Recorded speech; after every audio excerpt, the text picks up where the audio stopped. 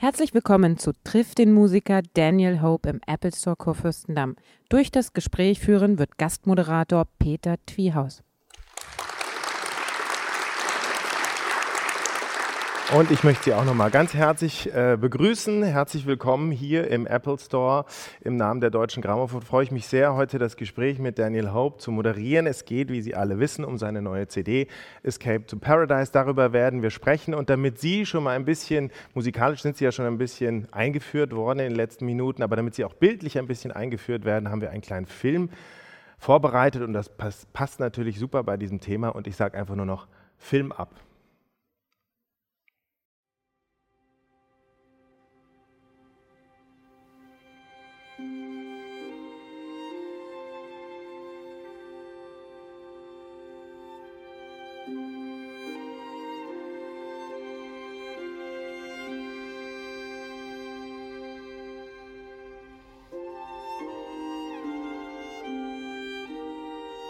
Es geht hier um Musik aus Hollywood, es geht um eine Suche nach dem Hollywood Sound, nach dem Klang.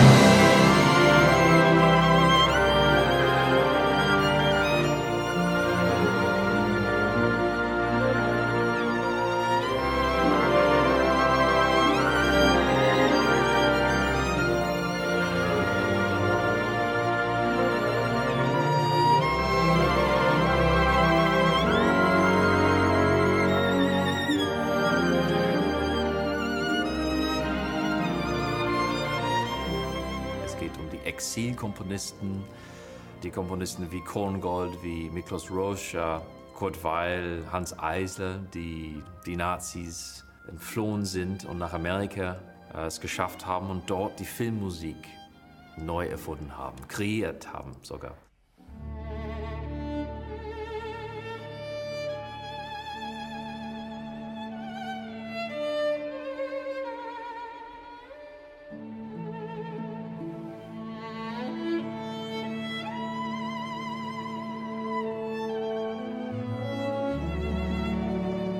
Hauptpunkt von dieses CD ist das Violinkonzert von Korngold. Ein Werk, das ich liebe seit meiner Kindheit, seit ich aufgewachsen bin mit der Aufnahme von Jascha Heifetz.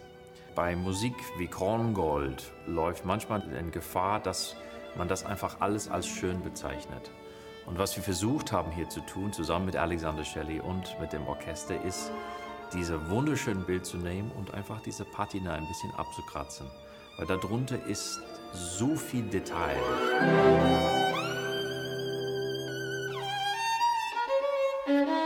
Und es geht dann durch das Violinkonzert von Korngold, was auch große Hollywood-Filme verkörpert, weiterhin über Miklos Rozsa. Und es schaut dann nach vorne. Und ich habe versucht, Komponisten zu finden, wo ich das Gefühl hatte zumindest, dass es eine direkte Verbindung zu einem Rozsa oder zu einem Korngold gibt.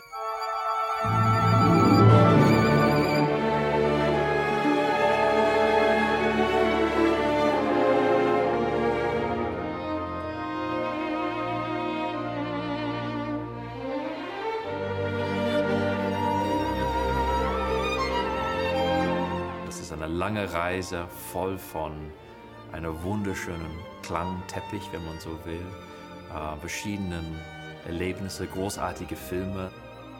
Wenn ich mir 3 Worte aussuchen müsste als Beschreibung dieser Platte, opulent auf jeden Fall.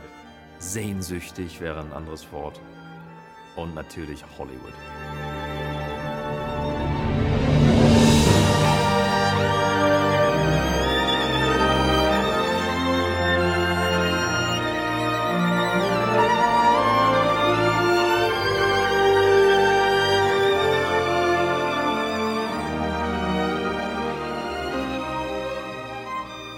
Und jetzt begrüßen Sie bitte mit mir ganz herzlich den Künstler des heutigen Abends, Daniel Hope. Genau. Hallo Daniel. Hi, schön dich zu sehen. Bitte schön. Guten Tag.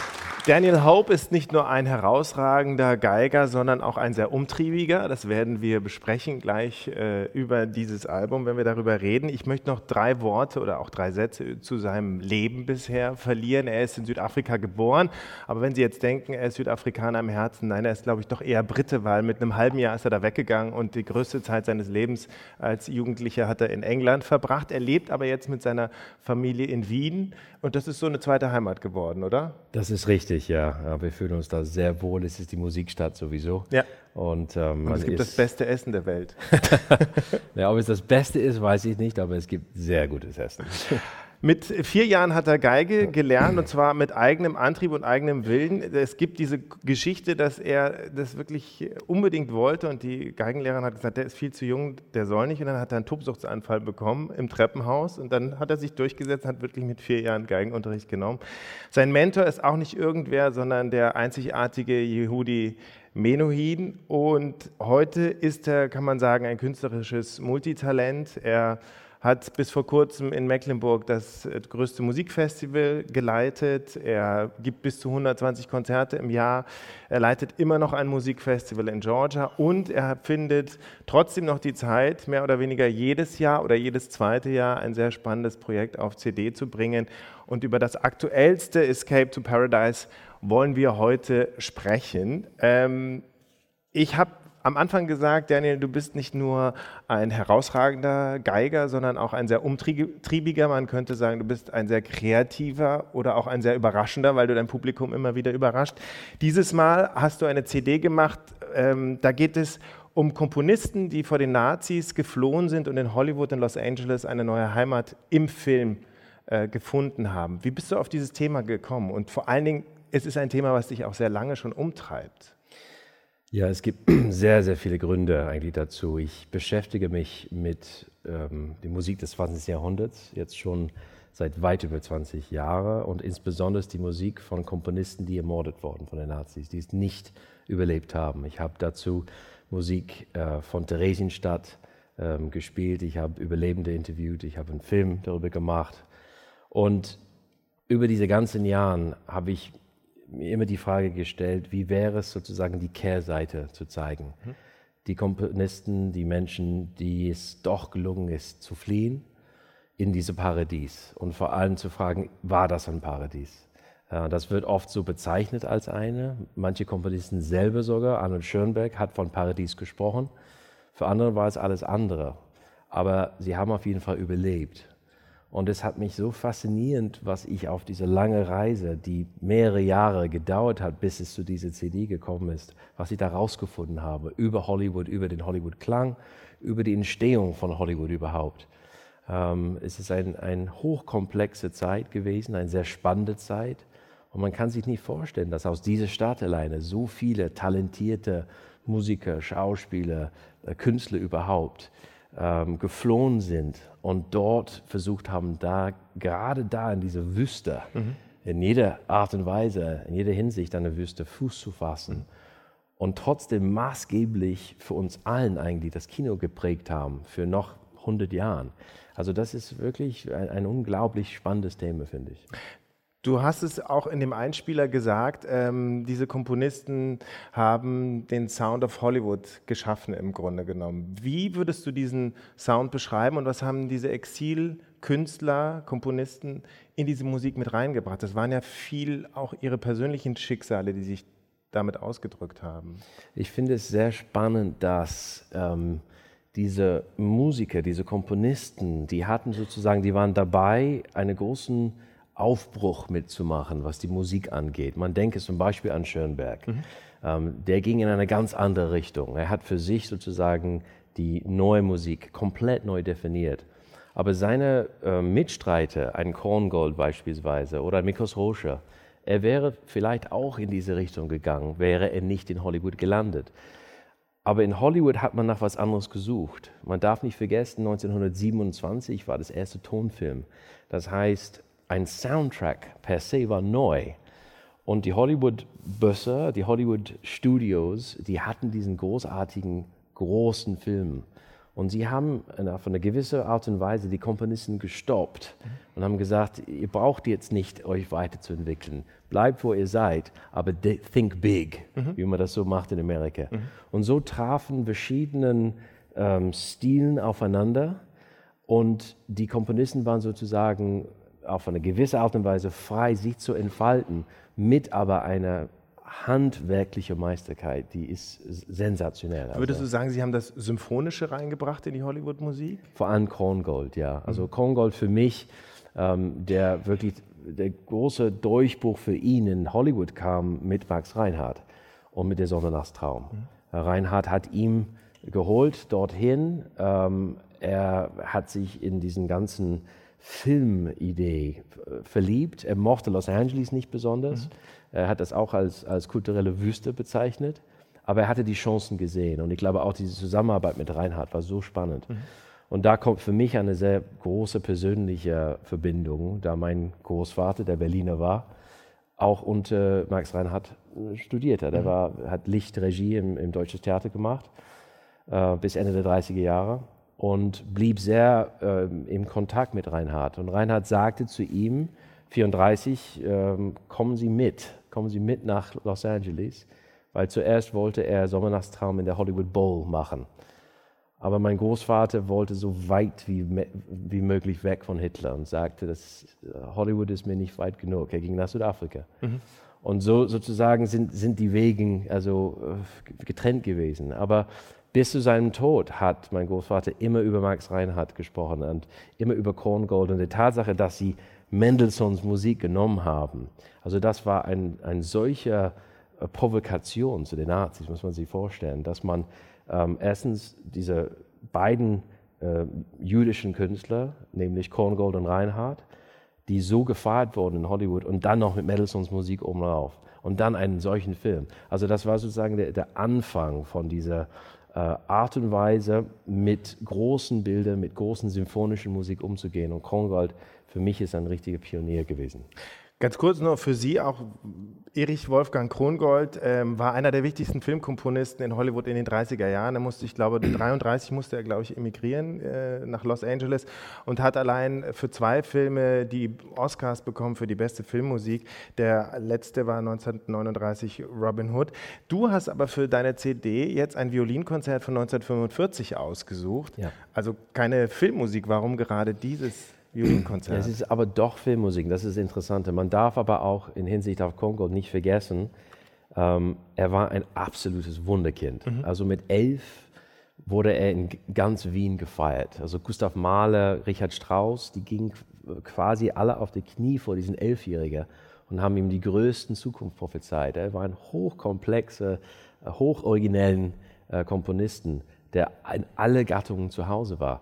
Dann kam aber dieses Angebot von Reinhardt, er wollte unbedingt zurück nach Europa, aber er wurde gewarnt, es wird jetzt zu gefährlich. Also insofern ist er zurückgegangen und dann geblieben. Und er hat gesagt, hat seine Familie dann erst später nachgeholt. Das ist richtig. Und er sagte, bis Hitler weg ist von der Macht, werde ich nur Filmmusik komponieren.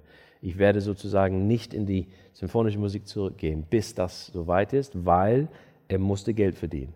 Er musste Geld für seine Familie, für seine Freunde, um seine Verwandtschaft auch aus Europa rauszuholen, um diese sogenannten Affidavits, diese legalen Dokumenten zu besorgen, also eine Bürgschaft sozusagen, musste man sehr viel Geld bezahlen.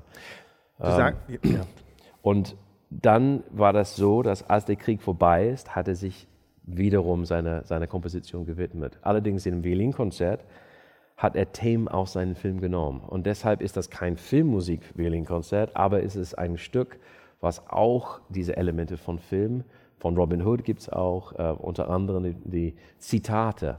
Aber das hat er dann wieder zusammengebracht auf so eine spannende Art und Weise, dass ich finde, dieses Stück ist wirklich ein Meisterwerk. Für dich ist es auch das zentrale Stück eigentlich deiner CD, weil es zwar symphonisch ist, aber die Teile der Filmmusik ausdrückt, die er bis dahin geschaffen hat. Ganz oder? genau. Ja? Und es ist auch verbunden mit, für mich, der größte Geiger des 20. Jahrhunderts, Jascha Heifetz, der dieses Werk quasi im Auftrag gegeben hat und der es auch berühmt gemacht hat und der auch sehr viele Komponisten, auch viele von diesen Komponisten auf dieser CD geholfen hat, auch Fuß zu fassen in Los Angeles. Wie sehr, kannst du es vielleicht auch noch an einem anderen Stück beschreiben, spiegelt eigentlich das jeweilige Stück oder das für einen Film komponiert wurde, die Lebenssituation des Exilkünstlers aus?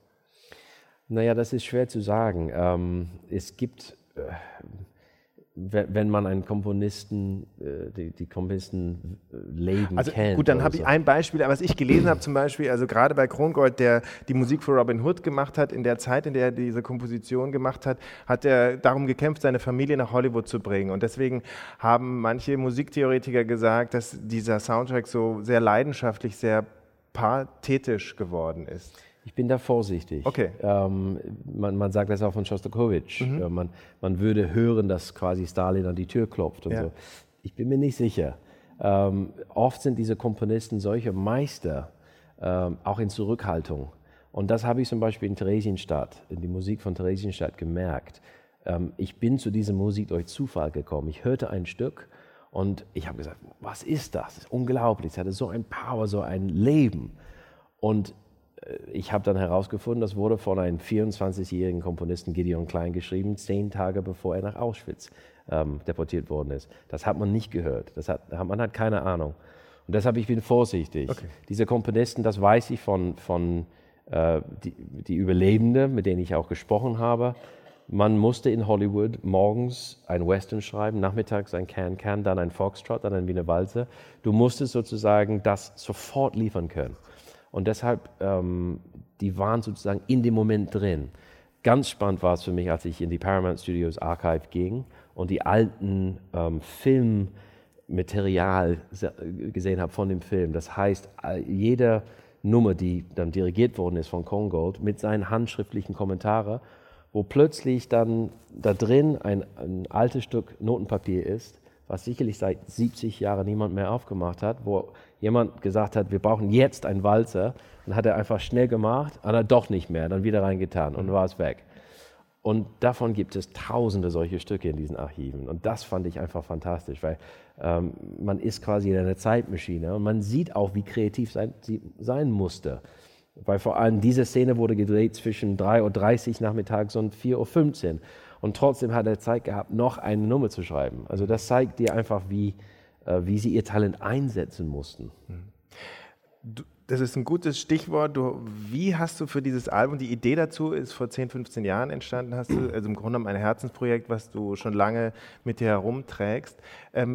Du bist ein sehr beschäftigter Künstler mit 120 Konzerten und diversen anderen Projekten. Wie hast du für dieses Album gearbeitet? Hast du das alles selber recherchiert? Wie bist du auf die einzelnen Stücke überhaupt gekommen? Also ich habe erstens jahrelang selber viel recherchiert, das heißt immer im Internet oder in verschiedenen Archiven, bei Bibliotheken. Zum Glück heutzutage ist sehr viel online. Früher war das nicht der Fall, das war eine ganz andere Art von Recherche. Ich habe sehr viele Bücher gelesen darüber und dann lerne ich immer auf meinen Reisen sehr spannende, interessante Menschen kennen, die mir auch sozusagen beraten können. Max Rabe war einer davon zum Beispiel. Der übrigens auch auf dieser CD mitsingt. Genau, und ich wollte Lieder haben von Walter Jürmann und von Werner Richard Heimann, 2 Berliner Komponisten, die auch nach Hollywood geflohen sind, die auch einen großen Erfolg hatten. Und Max Rabe hat mir da Tonnen von Material gegeben, hat mir auch die Witwe von Walter Jürmann vorgestellt, mit denen ich auch sprechen konnte. Also eins führt zum nächsten. Und dann ist es so, ich habe einen wunderbaren Produzent bei der Deutschen Grammophon, Christian Balzura, und wir haben da sehr viele Ideen, wo wir sozusagen in Ping-Pong spielen, immer wieder zurück. Er sucht, er findet, ich finde was, wir checken das, wir prüfen das. Und das geht sozusagen über die Jahre.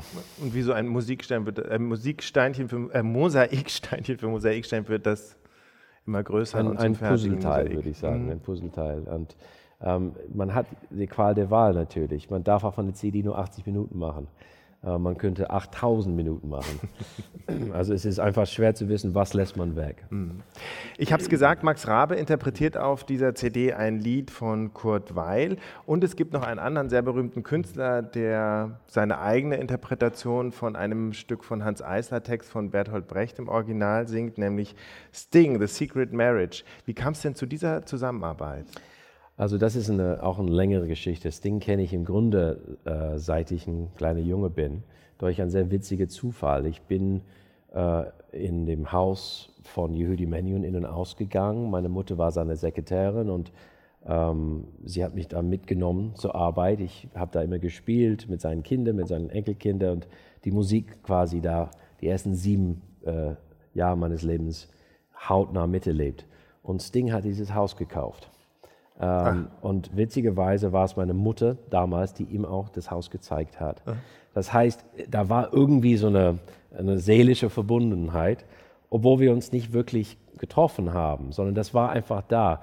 Ich ging dann zur Schule in Nord-London in Highgate und wir haben dann in unsere Pausen, wir sind zu dem Park gelaufen, haben geguckt, ob der Sting heute da am Tennis spielt. Also er war sozusagen immer präsent. Seine Musik habe ich dann auch mit 7, 8 kennen und wirklich lieben gelernt. Police, ich war ein Riesenfan davon. Und dann 2006 war ich in München beim Echo Classic und wir hatten eine Garderobe nebeneinander. Und wir kamen ins Gespräch und ich erzählte ihm von dieser Geschichte mit dem Haus. Und das fand er so unglaublich. Dieses Haus war für ihn und seine Familie sehr wichtig, die lebten 20 Jahre, dass wir im Kontakt blieben und er fing an, in meinen Konzerten zu kommen, was am Anfang ein großer Schock war, auch für meine Freunde. Da sitzt Sting, ja. Er besuchte Proben und so von unseren Freunden und so, das war so. Und dann irgendwann hat er mich gefragt, ob ich Lust hätte, auf seine CD mitzuwirken, If on a Winter's Night. Und seit dann hatte ich immer diese Idee, zu versuchen, ihn für irgendein Projekt zu gewinnen. Nur es muss das Richtige sein. Er ist nicht jemand, der einfach mitmacht, sondern es muss einen Grund haben. Und das kam aber ganz überraschend. Ich suchte nach einem Stück von Hanns Eisler für Geige und das gibt es einfach nicht. Das existiert nicht. Es gibt ein bisschen Kammermusik, aber nichts für Geige an sich. Und eines Nachmittags hörte ich meinen iPod und plötzlich kommt Secret Marriage von Sting, ein Lied, was ich seit 20 Jahren kenne, von Nothing Like the Sun, sein Album. Und ich habe es irgendwie anders angehört an dem Tag. Ich habe gedacht, das ist so ein schönes Stück, aber es klingt nicht wie seine Musik, es klingt anders. Und ich habe es gegoogelt und es kam Hanns Eisler an den kleinen Radioapparat. Und das Verrückte war, ich kenne dieses Lied bestens, ich kenne den Text von Brecht. Aber da es auf Englisch war, da es mit Sting war, da es eine ganz andere Art von Gesang war, ich bin nicht auf die Idee gekommen, dass es das gleiche Lied war. Und so habe ich sofort ihn kontaktiert und gefragt, ob er sich vorstellen könnte, eine neue Version von Secret Marriage zu machen. Und zwar in diesem Hollywood Sound, also orchestriert. Und bin sehr geehrt und glücklich, dass er zugesagt hat. Na, und es ist anscheinend auch ein Künstler, den du sehr verehrst, weil du hast mal auf eine Frage geantwortet, wer wäre ich gerne mal einen Monat lang Sting? Warum? Ich glaube, einen Tag lang war die Frage. Nee, das stand das habe ich extra nochmal nachgeguckt, einen Monat. Naja, er hat ein sehr, sehr spannendes Leben und ich habe viel Zeit mit ihm verbracht und einfach zu sehen, erstens, wie er tickt, also im Studio zum Beispiel, mit ihm aufzunehmen, ist faszinierend. Man lernt einfach so viel, weil er ein Gehör hat, das ist fast erschreckend. Er hört alles und er kämpft unermüdlich mit Farben, wie wird sowas klingen und so. Und dann natürlich auch die Möglichkeiten, die er hat und wie er sich für Sachen einsetzt. Ich finde das einfach fantastisch.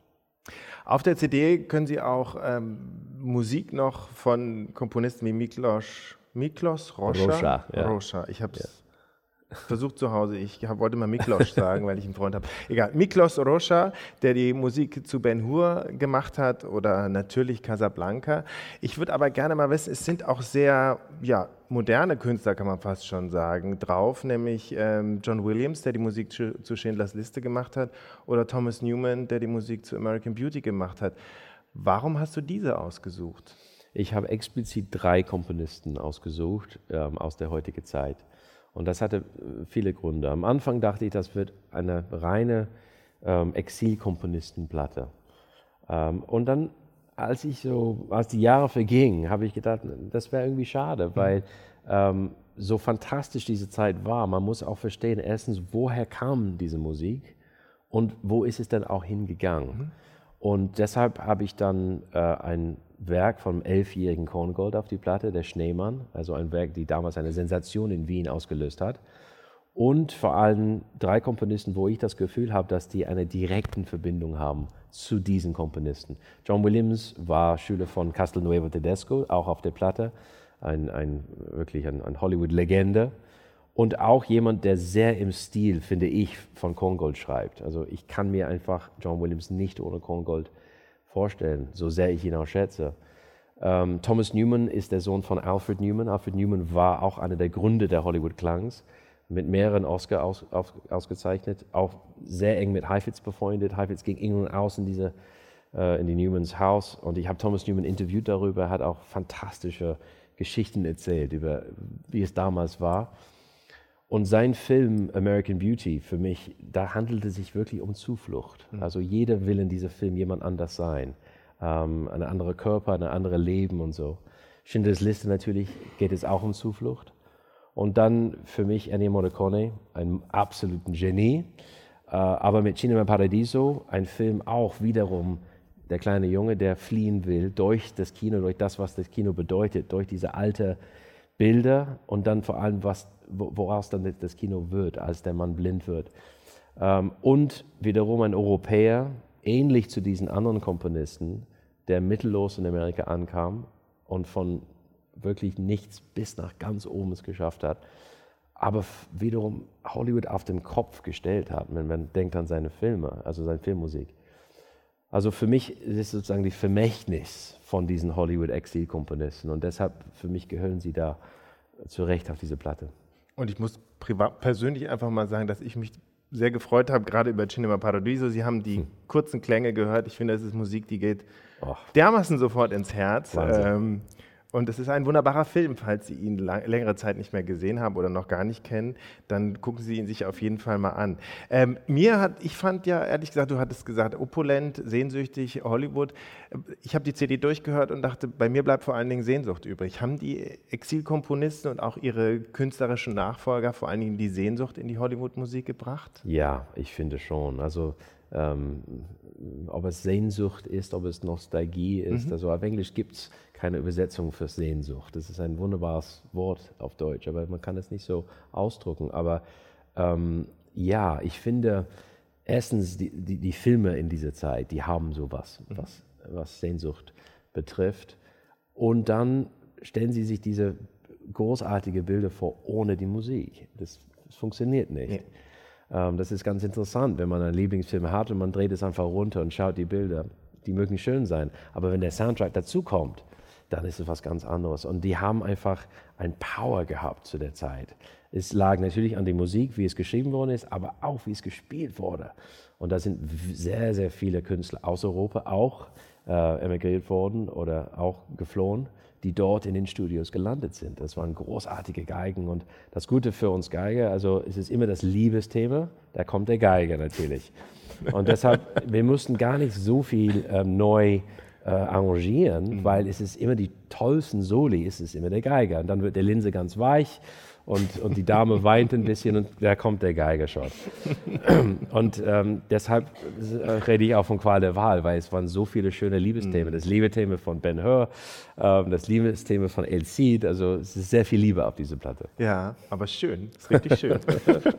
Sie können jetzt gleich Ihre Fragen stellen, aber eine habe ich noch. Du hast es auch schon angedeutet mit deinem Großvater, der in Berlin groß geworden ist und dann fliehen musste. Ein Teil deiner Wurzeln ist eben in Berlin und das war auch ein wichtiger Grund, dieses Album zu machen, oder? Ja, war es auch. Ich meine, ich beschäftige mich schon mit meiner Familie, seit ich mein erstes Buch geschrieben habe, Familienstücke, das ist 2007 gewesen. Und da ist mütterlicherseits diese deutsche Verbindung, Berlin, väterlicherseits Irland. Und in alle Richtungen gab es quasi Zuflucht in unserer Familie. Also eine Flucht aus Deutschland, eine Flucht aus Irland. Dann wir sind quasi von der Apartheid-Regime geflohen in Südafrika. Also das ist ein sehr präsentes Thema in unserer Familie. Aber die Berliner Seite, die deutsche Seite ist mir sehr wichtig. Ich spüre sozusagen meine deutsche Wurzeln hier in Berlin. Vor allem, weil es sehr, sehr viele Verwandten gewesen. Das geht zurück zum 16. Jahrhundert. Und deshalb ist Berlin und die deutsche Musik sehr, sehr wichtig für mich. Und hat eine wichtige Teil auch dieser Platte bestritten. So, jetzt ist die Möglichkeit für Sie zu fragen. Wir machen ein bisschen das Licht an und vor allen Dingen bitte melden Sie sich doch und dann kommt ein junger Herr oder eine junge Dame mit dem Mikrofon, sonst hören wir Sie nämlich nicht und wir zeichnen ja auf und da ist Hören Ganz wichtig. Ja, da hinten, ein Herr da hinten, rechts. Schönen guten Abend. Louis Klein, mein Name. Nach all dem, was wir jetzt gehört haben über diese Platte, über Ihre Musik und wie Sie dazu gekommen sind, frage ich mich, was war dann, nachdem also vieles recherchiert war, in Kontext gesetzt war, dann doch noch für Sie ein Moment der Überraschung in dieser Produktion, in dieser Platte, in dieser Musik, wo Sie sagten, nach all dem, was ich gelesen habe, nach all den Geschichten, die ich gehört habe, da war noch was. Was wäre das? Eine wunderbare Frage übrigens. Da muss ich sagen, ist das so, Recherche ist eine Sache, es ist für mich das A und O, aber es gibt nichts über das Spielen. Und wenn du dann auf die Bühne gehst und die Musik spielst, ich habe zum Beispiel vor 2 Nächten beim Schleswig-Holstein-Festival habe ich Werke von Osher und Krongold gespielt. Und jedes Mal, wenn ich diese Werke spiele, entdecke ich was Neues dann.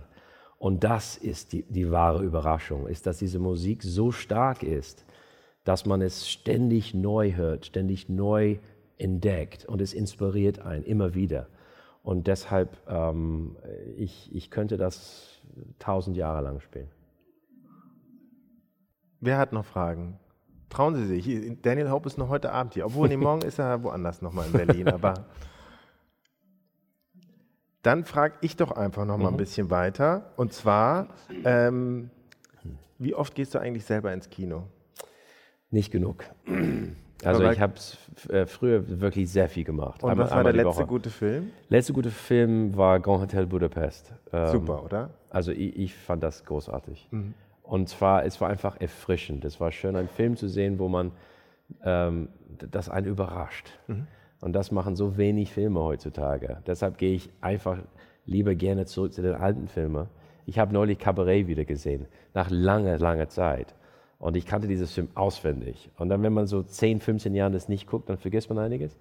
Und man ist gespannt, wenn man es anschaut, bleibt es noch so? Ist man noch so überzeugt? Und ich war noch überzeugter davon. Ich habe einfach gesagt, es ist so schön und ich habe Sachen gesehen, die ich nie gesehen habe davor. Aber trotzdem gibt es natürlich großartige Regisseure und Schauspieler heute. Also ich finde das Beispiel Grand Hotel Budapest super, weil das ist für mich auch ein Film, der ohne Musik nie so funktionieren würde. Mhm. Also da gehen Bilder und Ton Bilder und Musik extrem gut zusammen. Wir haben es ja angedeutet, nicht nur das Haus von Yehudi Menuhin war oder ist sehr wichtig für dich, sondern vor allen Dingen Yehudi Menuhin selber, denn er war dein Mentor, er hat dich sehr stark unterstützt. Was war das Wichtigste, was du von ihm gelernt hast? Naja, das Tolle bei Menuhin war, dass er so originell war. Also sein Kopf war so, dass du hast ihm eine Frage gestellt und du hast eine Antwort erwartet und die Antwort kam aber von einer ganz anderen Seite. Mhm. Also Beispiel? Das ist schwer zu sagen. Er hat immer Gegenfragen gestellt, die einen überrascht hat. Also er war zum Beispiel einer der Ersten in den 60er Jahren, die die Idee hatte, ein elektrisches Auto zu machen. Wo damals das völlig... In den 60ern? Also in den 60er. Okay. Hat er schon das entworfen, dann ist es liegen geblieben, aber so. Dann hat er die Idee, dass man dieses GEMA-Gebühren, also dass man sozusagen für Komponisten, die in Copyright sind, dass man eine Gebühr zahlt. Hat er gesagt, wieso aber gibt es keine Gebühr für Mozart? Und warum gibt es nicht eine winzige Gebühr und dieses Geld spenden wir die Umwelt zum Beispiel?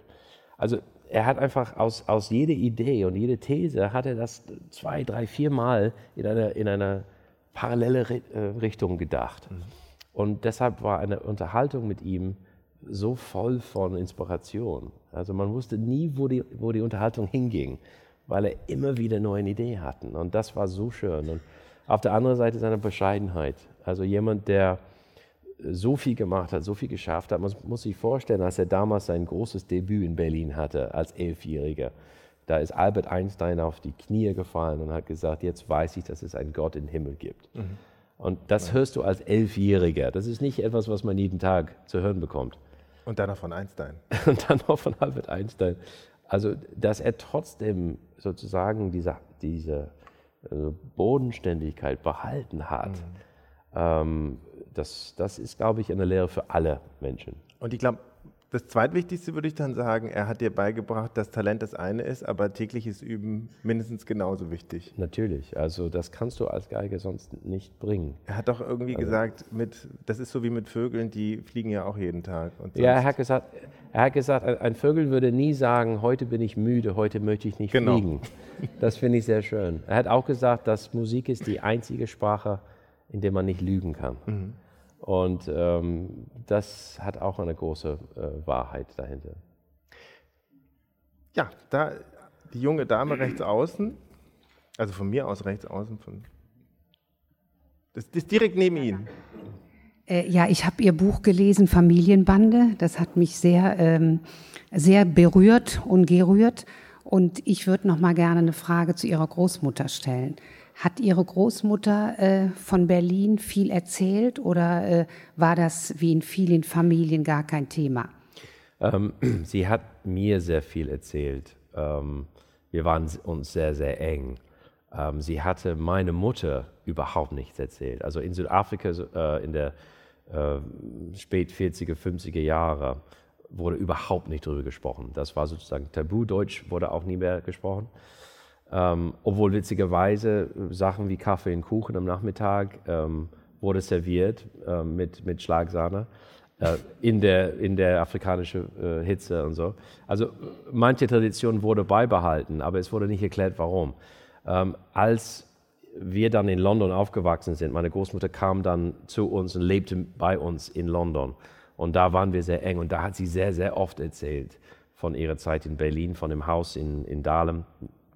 Und von dem Leben in Berlin, von der Musik, von den Konzerten, zu denen wir gegangen sind, von auch die Vorlieben, die musikalischen Vorlieben. Und Tränen in der Geige, ein Stück, was auf der CD ist, von Walter Jürmann. Das ist auch ein Werk, das mein Urgroßvater immer in seinen Plattenspieler hatte. Und deshalb, da waren sehr viele Lieder von Jürmann, die ich auf dieser CD hätte spielen können. Aber das hat noch eine persönliche Note. Von daher, ich trage auch hier an diesem Finger den Ring von meiner Großmutter und die Familienwappen ist da, also das war ihr Ring. Insofern, selbst jetzt ist sie sehr nah. Ein Teil der Lieder sind ja auch in Berlin aufgenommen worden. Ja. War das besonders wichtig für dich? Weil ich meine, du hättest es auch in Wien, bei deiner Heimatstadt. Also da muss ich sagen, das war jetzt nicht das Wichtigste für mich. Ich suche immer sozusagen nach dem Ort, wo es einen wunderbaren Aufnahmeraum, ein Studio, einen Saal gibt und vor allem, wo es die Künstler gibt. Und in dem Fall wollte ich das gerne mit dem Deutschen Kammerorchester Berlin machen, weil es tolle Musiker sind. Und es hat sich dann einfach so ergeben. Aber es war jetzt nicht für mich sozusagen das Wichtigste, das unbedingt hier zu machen. Genauso wie ich nicht die Hollywood-Musik in Hollywood aufgenommen habe. Aber ich war trotzdem sehr oft da. Ich war in den Studios, ich war in den Archiven. Das brauchte ich, weil das ist sozusagen die Zeitmaschine, die ich für mich erschaffe, um einfach dieses Gefühl wieder zu bekommen. Wir haben dich da ja in dem kleinen Film auch sehr so als Mittelding zwischen Humphrey Bogart und Gregory Peck gesehen. Hat das Spaß gemacht, diese Aufnahmen? Ja, natürlich, klar. Und vor allem in Paramount Studios zu drehen. Das glaube ich. Also wir waren wirklich auf dem Lot von den Studios. Die haben da diesen alten Städte, also diesen Kulissen von Städten. Und vor allem, ich finde es wunderbar, dahinter zu gehen, weil man sieht so Häuser und Häuserfronten und Wohnungen. Du hast eine New York Straße, dann hast du eine Miami Straße, aber dahinter ist nichts. Es ist einfach nur diese Kulissen. Und dann, es gibt, glaube ich weiß nicht, ob es da war, ein Bild mit einem Hut drauf. Und es war so, wir durften in die Requisitenabteilung von Paramount gehen. Und dann hatten sie das Indiana Jones Hut. Und zwar natürlich 10 oder 12 Mal, ja, weil man das immer wieder so verwechselt hat. Und dann sagte ich als Scherz zu dem Mann da, könnte ich das einfach für ein Bild benutzen? Und er sagte, ja klar. Warum nicht? Und dann habe ich nicht gezögert, sofort. Und es sind tatsächlich ein paar Bilder mit diesem Hut. Also wir haben mehrere Hüte gesehen, oder zumindest einen großen. Ich weiß jetzt nicht, ob es der Indiana Jones Hut war, aber ich glaube schon. Ein wichtiges Hobby von dir, seitdem du Kind bist, ist Astronomie. Und du hast mal gesagt, wenn ich im Weltraum spielen sollte, was rein von der Schwerkraft her wohl nicht funktioniert, da kommen keine Töne aus der Geige, aber wenn es funktionieren sollte, würdest du Bach spielen. Ja. Warum Bach?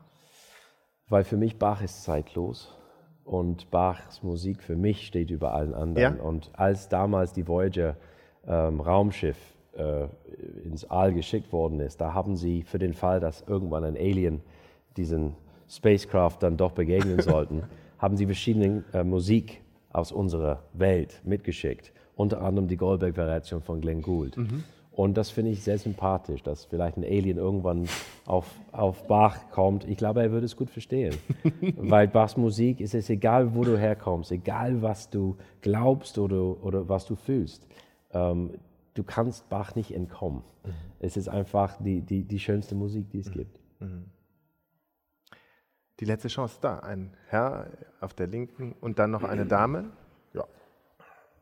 Ich habe Ihr Interview in der Süddeutschen Zeitung gelesen und da sagen Sie so etwas, was Sie heute auch angesprochen haben, dass die Künstler, die nach Amerika fliehen mussten, eigentlich drauf und dran waren, sich irgendwie neu zu erfinden oder etwas zu machen, um sich von der Musik vor dem Ersten Weltkrieg zu lösen, so etwas Neues.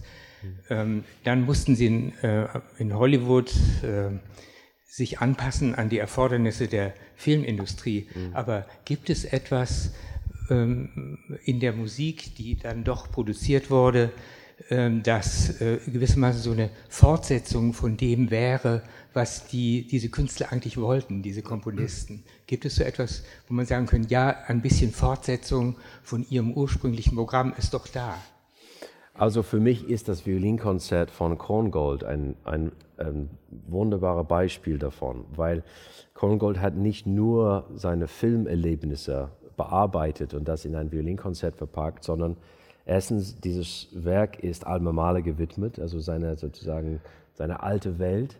Und das Tolle an diesem Violinkonzert ist, wie er alles verkörpert. Es ist Alt-Wien, es ist Alt-Europa, es sind die Filmmusik von Hollywood, aber er hat eine ganz neue, für mich zumindest, eine neue Tonsprache entwickelt, eine neue Art der symphonischen, melodischen Musik. Das war komplett aus der Mode damals. Und deshalb wurde Korngold, das ist auch das Tragische, nie wieder akzeptiert. In Europa zum Beispiel. Man sagte, ja, er habe sozusagen seine Seele verkauft an Hollywood und war dann nicht mehr ernst zu nehmen. Und das ist wirklich tragisch, weil da diese Komponisten quasi gefangen waren in der Melodie, was zu der Zeit dann nicht mehr gefragt war, waren sie dann abgestempelt. Interessant ist, wenn man die tschechische Musik anschaut, die zum Beispiel nach Janacek kommt, 1930. Das sind die Komponisten, die nicht überlebt haben. Schulhoff, Pavel Haas, Gideon Klein. Das ist für mich tatsächlich die Erweiterung von symphonisch-melodischer Musik, die aber in eine moderne Richtung geht. Aber diese Musik wurde einfach ausgelöscht. Und deshalb ist in unserer Musikgeschichte ein ganz großes Loch da entstanden. Und das finde ich auf der einen Seite tragisch, auf der anderen Seite sehr spannend irgendwie, weil die Musik ging weiter, aber nur auf eine Spur.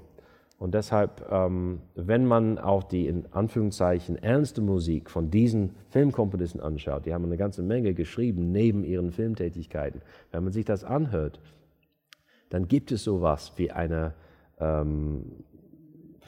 melodische Gesang der 40er, 50er, 60er Jahre. Aber es wurde nicht mehr ernst genommen. Hier vorne war noch eine Frage. Warten Sie kurz, bis das Mikrofon kommt an der anderen Seite. Sie haben sich mit 4 Jahren schon durchgesetzt, Violine lernen zu dürfen. Ja. Mich interessiert als Oma von so einem kleinen Wesen, wie können Sie sich erinnern, wie Ihr Leben danach gelaufen ist? War das immer der eigene Antrieb, das zu lernen, das zu werden, also Ihr großes Vorbild, Ihrem großen Vorbild nachzueifern? Oder gab es schon mal von den liebenden Eltern einen kleinen Anschubs und zu sagen, Junge, du musst jetzt an der Stange bleiben und mach weiter so? Nein, also von meinen Eltern gab es dieses Anstoßen nicht. Es gab Unterstützung. Mein Vater hat mir immer gesagt, weißt du, also meine Eltern, die sind nicht musikalisch, die haben kein Instrument gespielt, die haben keine Noten gelesen. Mein Vater war derjenige, der sozusagen geguckt hat, dass ich geübt habe, weil er einfach gesagt hat, wenn du nicht übst, dann wirst du auch nicht spielen können. So einfach war das. Aber gleichzeitig sagte er, erwarte aber nicht, dass ich dir sagen kann, ob du einen Fehler machst, weil das weiß ich nicht. Insofern, er meinte, das musst du selbst einfach für dich mit deinen Lehrern, mit deinem ganzen Wissen, das musst du selbst sozusagen aneignen. Aber mein Wunsch, Geige zu spielen, war so enorm stark. Meine Eltern hatten keine Chance.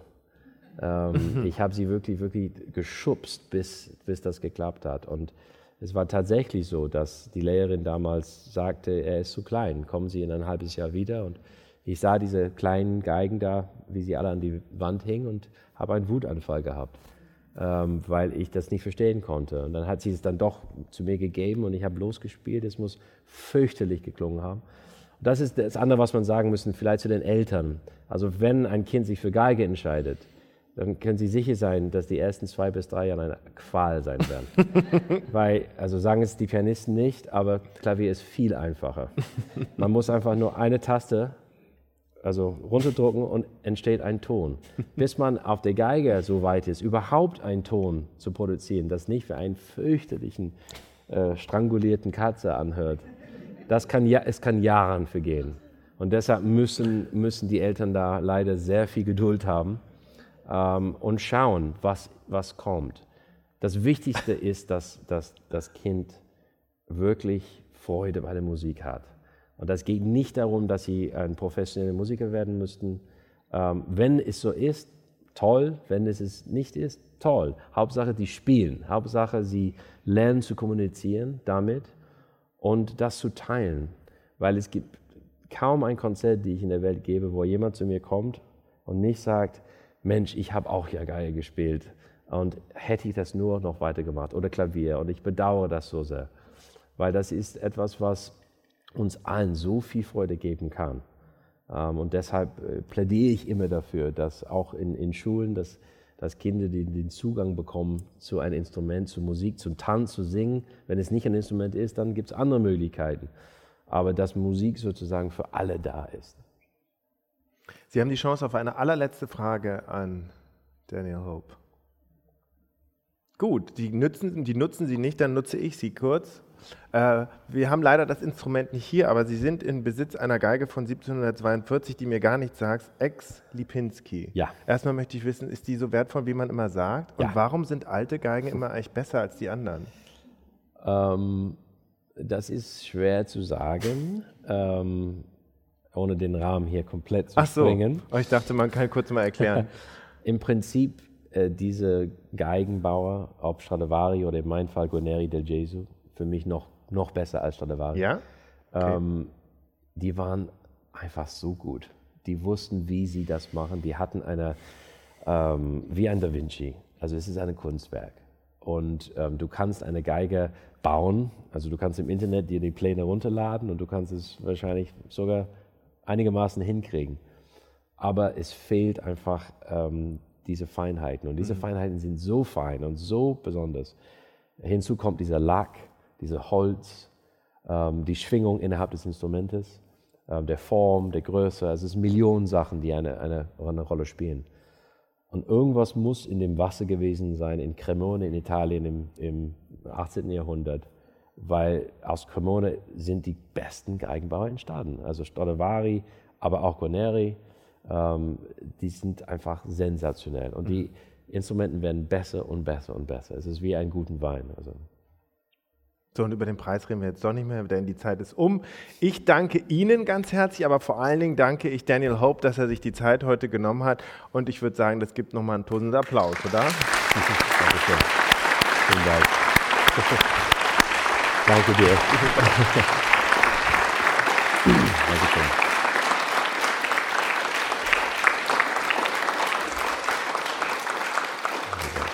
Mir bleibt jetzt nur noch zu sagen, dass es sich wirklich lohnt, dieses neue Album auch käuflich zu erwerben. Seit Freitag ist es im Handel rausgekommen von der Deutschen Grammophon, denn es ist ein ganz wunderbares Album, wie ich finde. Okay. Und hören Sie selber rein. Vielen Dank nochmal an Sie und einen ganz schönen Abend. Okay.